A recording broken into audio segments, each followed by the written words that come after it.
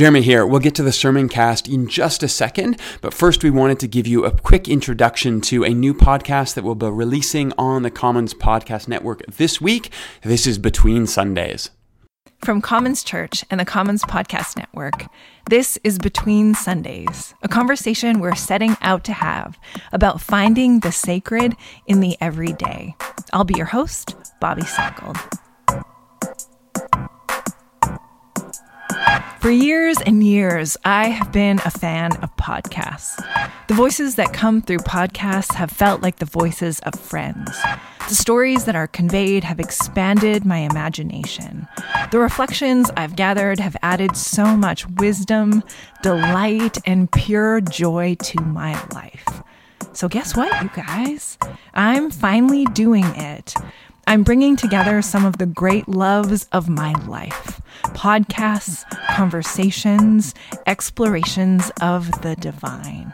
Along with my friend John Petkow, we've recorded conversations with people from the Commons community and beyond to explore in this first season, the creative urge. You can look for new episodes every other week for the next couple of months. So welcome to Between Sundays.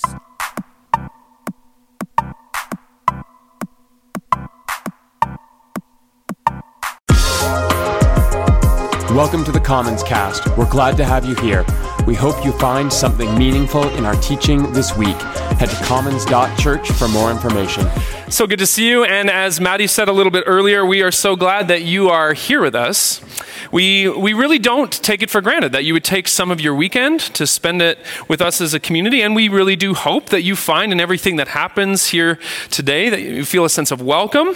Yes, because there is always lots going on, but also because our ability to be hopeful and to be focused on advocacy in this time when elections and uncertainty and a million little things can leave us feeling like we're overwhelmed and we can feel like we're being pulled away from each other, we hope that you have a sense of that sort of being counteracted by being with us today. Now, for those of you I haven't met before, my name is Scott. I get to serve in this community as one of our pastors. It's one of my great joys to do that. And we are so thankful that you've leaned into our coffee break as a sacred space to remind ourselves of the affection that we share, and for joining us as we keep growing as a community that longs to be intellectually honest and spiritually passionate and committed to forming the world to look more like Jesus said it could be. Now, today we are going to finish this conversation that we've been having about the Sermon on the Mount, which is this sweeping talk that Matthew pictures Jesus giving out in the countryside. And I wonder how many of you can remember all the way back to the beginning. It's not a quiz. We started with the Beatitudes, where Jesus reminded us that a blessed life isn't limited to those who have agency, the strong, the competent, the morally put together in the world. And then we moved to this discussion of salt and light and the reality that our capacity to add flavor and meaning to the world, there's a direct correlation in our ability to do that to the salt pans or the circumstances of our lives, just like an exotic fleur de sel we talked about. And then we turned to this command to not worry, and we actually flipped it on its head, realizing that Jesus' command to not worry is not a command to not worry about those who are around us. And that actually one of the antidotes to some of our anxiety might be to actually offer our lives for those who are close. Then we thought a little bit more about how Jesus saw his work in the world as connected to the great law and to the tradition of the Hebrew people. And Jesus saw himself fulfilling those things, building them up, not tearing them apart. And in that, we felt invited to fight for and live for the kinds of change that we think the world needs without having to burn everything to the ground sometimes. From there, we dove into this tutorial that Jesus gives on how to pray, where, like in his reference to God as Father, we see that by calling God by the names and the images that God has come to hold in our experience, that this is the essence of a devout life. And then we work through several of Jesus's prescriptions. Don't be judgy, Jesus says. And in saying that, he wasn't telling us to not, or he was telling us to be kinder to each other, but he was also helping us to see that our images of God, where God is a particularly exacting judge, that image might actually be more rooted in our character as opposed to coming from the narrative of grace that Jesus tries to show us is more true than we realize. Which brought us to last week, where Jesus' encouragement to ask and to seek and to knock seems to be more than just a cute little prescription of how we're supposed to pray, and more an invitation to let go of the skepticism and the apathy that being in the world it infects us. And we learn to trust that life might be better than we could ever imagine. And I know that is a lot. But the truth is, we look back every week as an exercise, not in the hopes that you would be clear on the review because there's a test. No, it's meant to remind you of the gentle ways that you've been stretched these last 7 weeks. Realizing that you have maybe felt part of yourself changing and shifting as we have looked long and hard at God's goodness. Where this sense of compulsion you feel now to live and to serve and to contend for others, how that always traces its way back to the images of God we see in Jesus, who did more than just preach a good sermon now and again. He showed us a way to live in the world that's fulfilling, yes. He also, his way of life renews the relationships and the communities around us. And we find ourselves participating in something far more grand and something far more transformative than we thought was possible in the normalcy of our everyday. Now, today we need to look at what scrambling and what self-awareness and what construction have in common. Because it turns out that Jesus actually had a couple of closing thoughts, which we will get to in just a second. If you join me in a quick word of centering and prayer now, join me. Loving God, to you our hearts are open and our desires are known today. And we ask that from all the places that we come from to this moment, that you would take our joy and you would take our sorrow. You would take our work and our rest. You take our effort and our resignation and help us to be aware of your nearness in it all. We ask too that you would guide us as we come again to an ancient text and we try to have a sense of what you are bringing to us in this moment, and ultimately as we attempt to attend to your tender work in us, we ask this in the name of Christ, our hope. Amen. All right, so we have actually come to the end, or at least that's the way it seems. Because most biblical scholars take Matthew chapter 7, verse 12, which is where we left off last week with the golden rule, where Jesus gives his take on this ancient wisdom. That's the end of the sermon proper, most scholars think.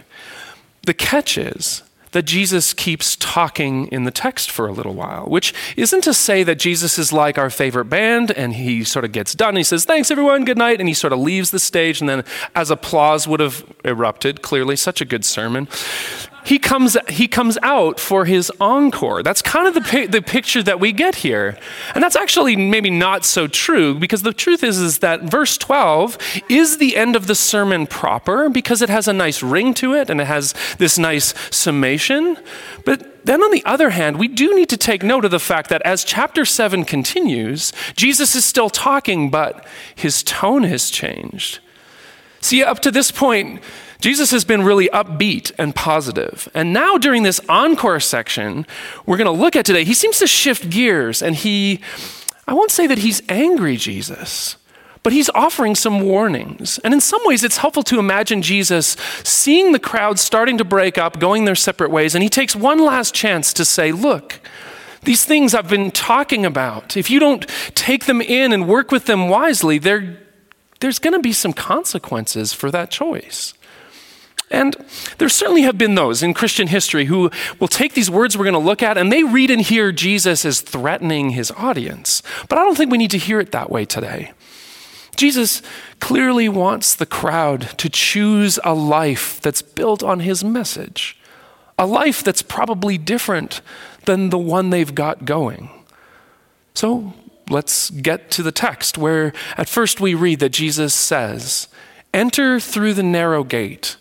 For wide is the gate and broad is the road that leads to destruction, and many enter through it. But small is the gate, and narrow is the road that leads to life, and only a few find it. And right off the top, it's important to note that this analogy of there being two ways or two roads or paths or two gates, in using it, Jesus is actually pulling from a long mythic tradition. First of all, the Jewish imagination had this kind of idea right at the center of it, where going all the way back to the law of Moses, the community was actually held together by this idea and image of God saying to them, look, if you follow the law, you're going to be blessed. In the city and in the country, your children and your crops and your livelihood going out and coming in, I will be with you. That's all spelled out for us in Deuteronomy chapter 28. After which Jesus says, however, if you don't follow the law, then you'll be cursed. In the city, in the fields, your children, your crops going out and coming in, it won't go well for you. And what's curious is how we actually see this motif pop up in sources around the Near East, how it comes to us in various myths and stories, including the tale of Heracles or Hercules. And you can kind of see an image of it here. This is an image of Hercules at the crossroads. It comes to us from Greek mythology, in which the young Greek hero is offered the choice between a life of pleasure, clearly on the right, or a life of virtue. And actually, based on the painting, it looks more like he had a choice between wearing no clothes or wearing not nearly enough clothes, which is a totally different dilemma. The reality is that this motif is super common with all kinds of variations, where in the ancient world, the simple life was compared to a life of luxury. The active life was compared to a contemplative one. Light was compared with darkness. And of course, the way of life was compared to that of a way of death. And Jesus seems to be playing with this here, where he wants his crowd and this audience to think about their choices, which is why he says, listen, so many people live in the world in a way that leads them to destruction. Don't do that. Follow the narrow road that leads to the narrow gate. And I imagine that, like some of his audience, some of you are asking, well, which one's the narrow one? And what's curious is that the Greek adjective for narrow here, the word stenos, it doesn't appear very often in the Christian scriptures, which makes it hard for us to decipher what the precise meaning is. What's actually far more common in the text that we have is for Christian authors to use related terms to stenos, like stenazo, which means to groan, or other verb forms that refer to someone being under pressure or someone feeling distress. And as a result, there are those who feel that Jesus is actually linking back to the Beatitudes with this reference to a narrow or a pressured or a taxing path. I don't know if you can remember, maybe in Matthew chapter 5, Jesus talks about those whose spirits are broken, and those who are grieving, and those who lack power, those who are hungering and thirsting for justice, how God's kingdom belongs to the people who are in distress and under pressure. Which is an idea, if applied too simplistically, leaves us thinking that Jesus' reference to a narrow way and gate refers to little more than, if life's not hard and difficult, you're doing it wrong. Now, here's the deal. Jesus is using exaggerated language and dichotomy here. Scholar Scott McKnight refers to it as a rhetoric of clarity. And what Jesus is doing, he's exaggerating two choices in an effort to help listeners see that we do make decisions about what kind of life we live. But I wonder if this idea of there being two paths doesn't need some stretching. Especially because the analogy seems to imply that there are so many people on a clear path that's going to take them where they don't want to go. And then as listeners, we're supposed to follow the narrow way, which we don't have a map for, which is why I'd suggest that we use the imagery of wayfinding to interpret these instructions. Because it's not that the two paths motif is wrong. It's that maybe we have a tendency to think of choosing the right way and shaping our spiritual lives like following a manicured and marked hiking trail, where I think actually that imagining life as a scramble might be more helpful. And this word scramble, for those of you who are indoorsy, it's just a climbing term or a hiking term that basically refers to an unmarked or sometimes unspecified trail that's steep enough that you're going to have to use your hands to get up. And last summer, my wife, Darlene, and I, we did a scramble between here and Canmore. I've got some pictures there for you. And there's literally a sign at the beginning of this hike that warns you, look, beyond this trail, the trail isn't necessarily your guide. You're going to end up on exposed rock, and it's going to be loose no matter what you do. To get up, to get down, it's going to be dicey no matter what you do. And if that sign doesn't scare you, then the climb certainly does, because it's a slog. But here's the point, that often when you're on a scramble, you don't necessarily know. There's no sign showing you when you're on the narrow path that leads you to the top and to a safe descent. You sometimes don't know if you're on the wide and the easy part of the trail that could end in a fatal slip or fall. And consequently, you have to use all your senses. And you have to watch the weather, and you have to keep your bearings, and you have to stop regularly and catch your breath and figure out where you're going to go. And you have to make judgment calls about whether to go up that steep section or to go back down because you clearly chose the wrong way and there's some people trapped up there. Or then you have to look at your map and locate yourself. You have to sometimes rely on other hikers. Sometimes you rely on those who have clearly chosen the wrong way and they're trapped on that section over there. Or sometimes you listen and you hear those who are above you in a section and you think, that's the way we're supposed to go. And maybe that sounds a lot more like the spiritual life you live. And it gives you a sense of how to work with Jesus' words here. Because there certainly are paths you shouldn't take. And it's not as though Jesus isn't proposing that we follow his teaching as a way to move forward. But so often, isn't it true that it feels like there aren't signs and it feels like there aren't clear markers for us? Which is why in this life, you have to pay attention to where you are. And maybe it's best to try and work towards a better understanding of Jesus' teaching. And along the way, you find good thinkers and you find theologians and you find interpreters and you find books to help you in that. And then you also pick up the hints and the suggestions of our poets and our artists and our activists. And sometimes you take a moment or you take a weekend or you take a retreat and you rest and you gather your bearings. And also, just like in our prayer from the saints today, you learn to trust the trail reports of Christian mystics and saints who have been on this path before. And they're calling back instructions for us. And then you learn to listen for the encouragement of your friends and your community along the way.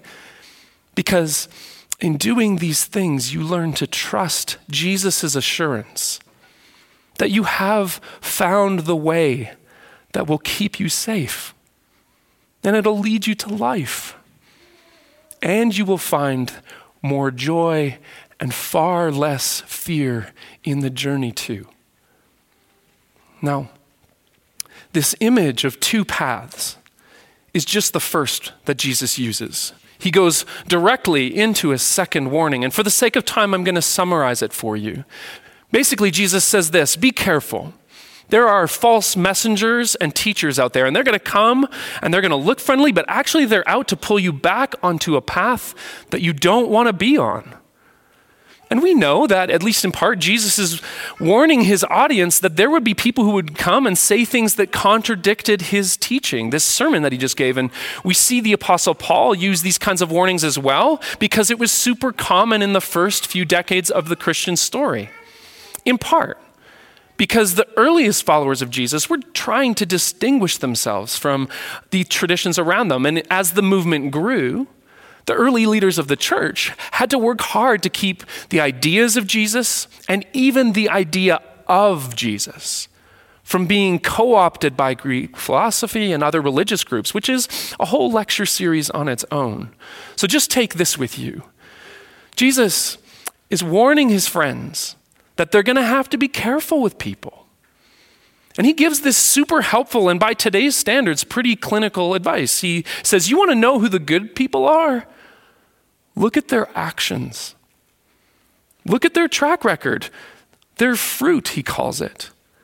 Look how they treat others. Look how they handle money. Look how they act when they're under pressure. And on one hand, this seems like really good advice for the church historically, to be careful about how its core message might be co-opted or damaged or lost.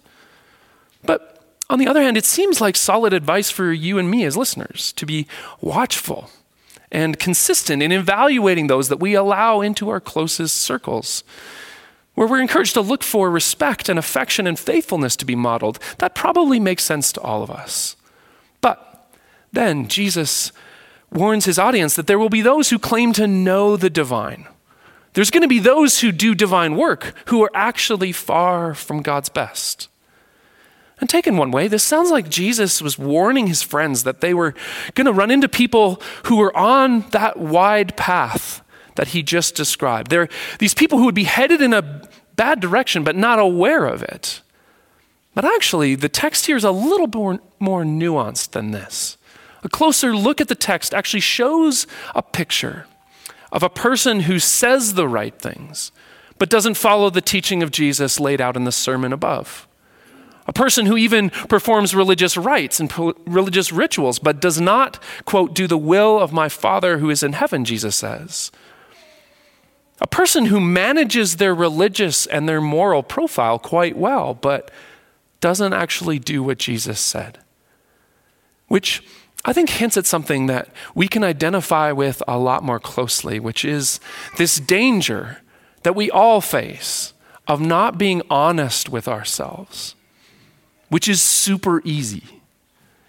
In a time when our political system and our leaders never stop modeling a way of being in the world where the most obvious evil and the most ludicrous view, where the harm being done to the public is always seen it's seen in the other side, in those other people. In a time when religious leaders, traditional, progressive, whatever, so many of them are spending their time and their energy tweeting and posting and pointing at how that person over there is leading people astray or compromising Jesus' message. And these practices leave me feeling more bothered by others and angry at some version of the world out there instead of tuning in to my own patterns. Jesus does say, watch out for those who are spreading bad ideas, for those who pull you from the way of life that you have discerned and fought for and come to see as following Jesus. Yes, Jesus says that. But here he also turns me inward and reminds me that it's entirely possible to be convinced I'm good, that I'm doing the right things, that I'm certainly better than those people over there, and to be misguided. And I don't think we need to hear this warning, or I don't think we hear it in the right way if we end up nervous that we're going to somehow suddenly find ourselves past the point of no return. No, I think we hear it well if we hear it as an encouragement to be honest with ourselves. And we do this in so many simple ways. When we take the advice of clinicians and practitioners in some key relationship we're in, or for some part of our story that needs to be unpacked. When we admit that we aren't sleeping well, we're not eating well, that we have pain in our bodies, and we seek help for those things. The truth is that we step towards self-awareness by acknowledging the limits of our knowledge and our wisdom and our experience too. Every time we listen to a friend or a partner or an acquaintance for their advice, or we receive professional review and criticism sometimes, we receive it with openness. Or when we welcome a loved one sharing how they need more or they need better from us, hearing those things as an invitation to how we might grow and as the kind of truth that our souls actually need to expand. And listen, I know that some of you are doing this so faithfully. You carefully attend to your inner life as a way of being healthier and in the hopes that you can project and live out well. But I want to share a tool for daily spiritual practice that I find helpful as a way to take these words of Jesus and come back to a place of honesty. I know that I've mentioned St. Ignatius in our community before. Ignatius was a 16th century monk who helped to start the Jesuit order in the Catholic Church. And then throughout his life, he helped to establish a way of practicing daily prayer called the Examen. And in the first couple of steps, we're encouraged to reflect each day on how God has been present to us during the day and to review those experiences with gratitude. But then Ignatius's daily routine connects directly with the lines we see in Jesus here in Matthew 7, because he suggested that each evening, devotees reflect on their emotional state, take stock of how they feel, and then offer those internal reflections as part of a practice of choosing one aspect of the day to articulate as prayer, owning a mistake, or naming a need, or asking for grace. And listen, I know that there are all kinds of ways that you can try and run with Jesus' wisdom. Ignatian prayer practice is just one alternative that you can use to work against this tendency we all have to spend our days constructing a religious life or a social life, an external life that's not based on being honest about who we are or in becoming who we know Jesus invites us to be. And if an honest and an integrated life is what you want, then rest assured that, as St. Teresa of Avila contends, we come to know God as we come to know ourselves. In fact, Teresa is one of my favorites because in another place she assures us that to embrace and to engage the spiritual life, quote, we can only learn to know ourselves and then do the best that we can, end quote, trusting ultimately God's great mercy to do the rest. Now, we come to the end for real. And like Jesus' sermon, this one is almost over too. And here at the end, Jesus offers a very familiar image for those of us who may have been around the church in our past. Some of you know the story of two home builders. Jesus said, therefore, everyone who hears these words of mine and puts them into practice is like a person who builds their house on a rock. And in that story, Jesus describes how a storm comes and hits that house with wind and flood. And a lot like some of the old but well-built homes here in Inglewood in 2013, the house stands. And Jesus calls that first house builder wise, the one who takes his teachings and builds a life with them. And he contrasts that builder with a foolish one, using the Greek adjective moros with its obvious English equivalent. He calls that person a fool, this person who builds their house on the beach sand. And we get this image of a life that collapses when the same wind and water come. And here again, Jesus ties in with this common motif in the ancient world, this idea of choosing wisely from two options, where both characters in the story are seen as being traditional in the context of wisdom building and morality and education. And there are significant hints of this kind of comparison in the Hebrew Bible and beyond, in the Psalms, in the sages of the Proverbs and Ecclesiastes, and I have reminded you of Hercules and his moral dilemma earlier. But again, Jesus appears to be using this exaggerated dichotomy to make his point clear. And it's one in which I think we need to make a couple of notes this morning. First, that the materials each character uses to build a home, they're not described. And in this way, we're encouraged to see that we are only able to construct a life that can be described as wise by crafting a life and using the materials that we have at our disposal. And seen this way, there's actually a lot of flexibility on Jesus' part for how your life looks and the time that it takes you to build it, the way that it takes on the features of your choices and your uniqueness, while at the same time, Jesus is clear and direct in his encouragement. You want a life that survives the worst this world will bring? You want to be wise? Then hear me and practice life like me. Which brings us to the second note, that regardless of if you choose to take up Jesus on his advice or not, you are going to face some storms. And that's hardly a revelation for most of us, I imagine, because there are probably dozens of difficult situations represented here today. We know this based on our experience, I'd say. But it's important to note that Jesus' instructions, and in fact, this whole sermon and our 8 weeks in it, it isn't offered to us as a surefire way to the good life. The image Jesus gives isn't of a wise builder who is better than his foolish friend because they have a better market sense and they chose to build where there's a view. No, Jesus' point is that, look, the storm's going to come. In fact, there's going to be more than one. And if you want your life to keep on standing, yes, you are probably going to take a beating, and yes, you will probably emerge from the disaster and you're going to find that you hardly recognize the place. But I promise you, my vision of a well-lived life, it's going to hold for you. It'll keep you and be there for you on the other side of whatever you face, which I imagine is something that we all need to hear.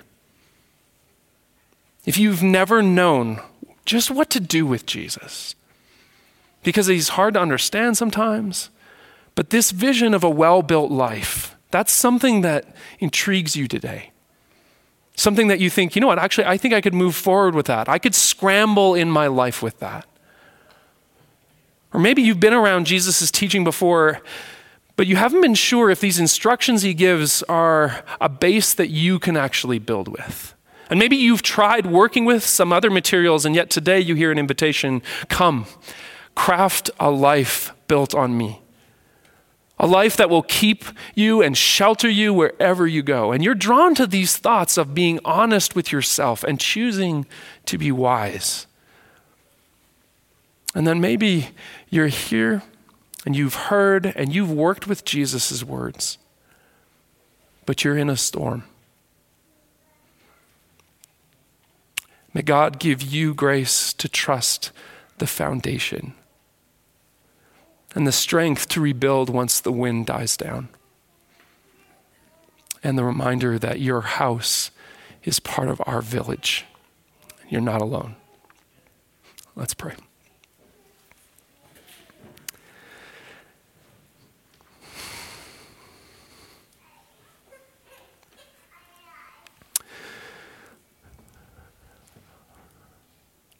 Loving God, we're present again to your mysterious work in ancient story and ancient image, and the way in which it parallels the contours of our own paths.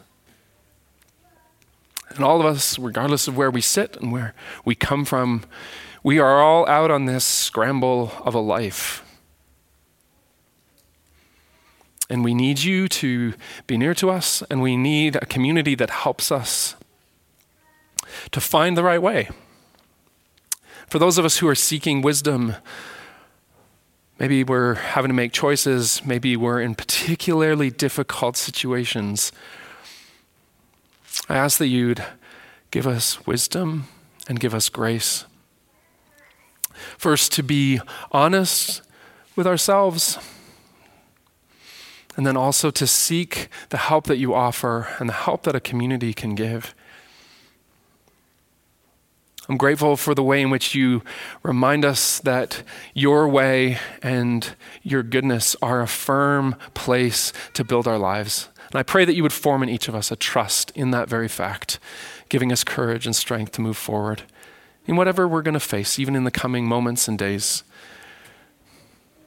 We're grateful for your teaching, for the way you model this. Oh, Jesus, in whom we pray now. Amen.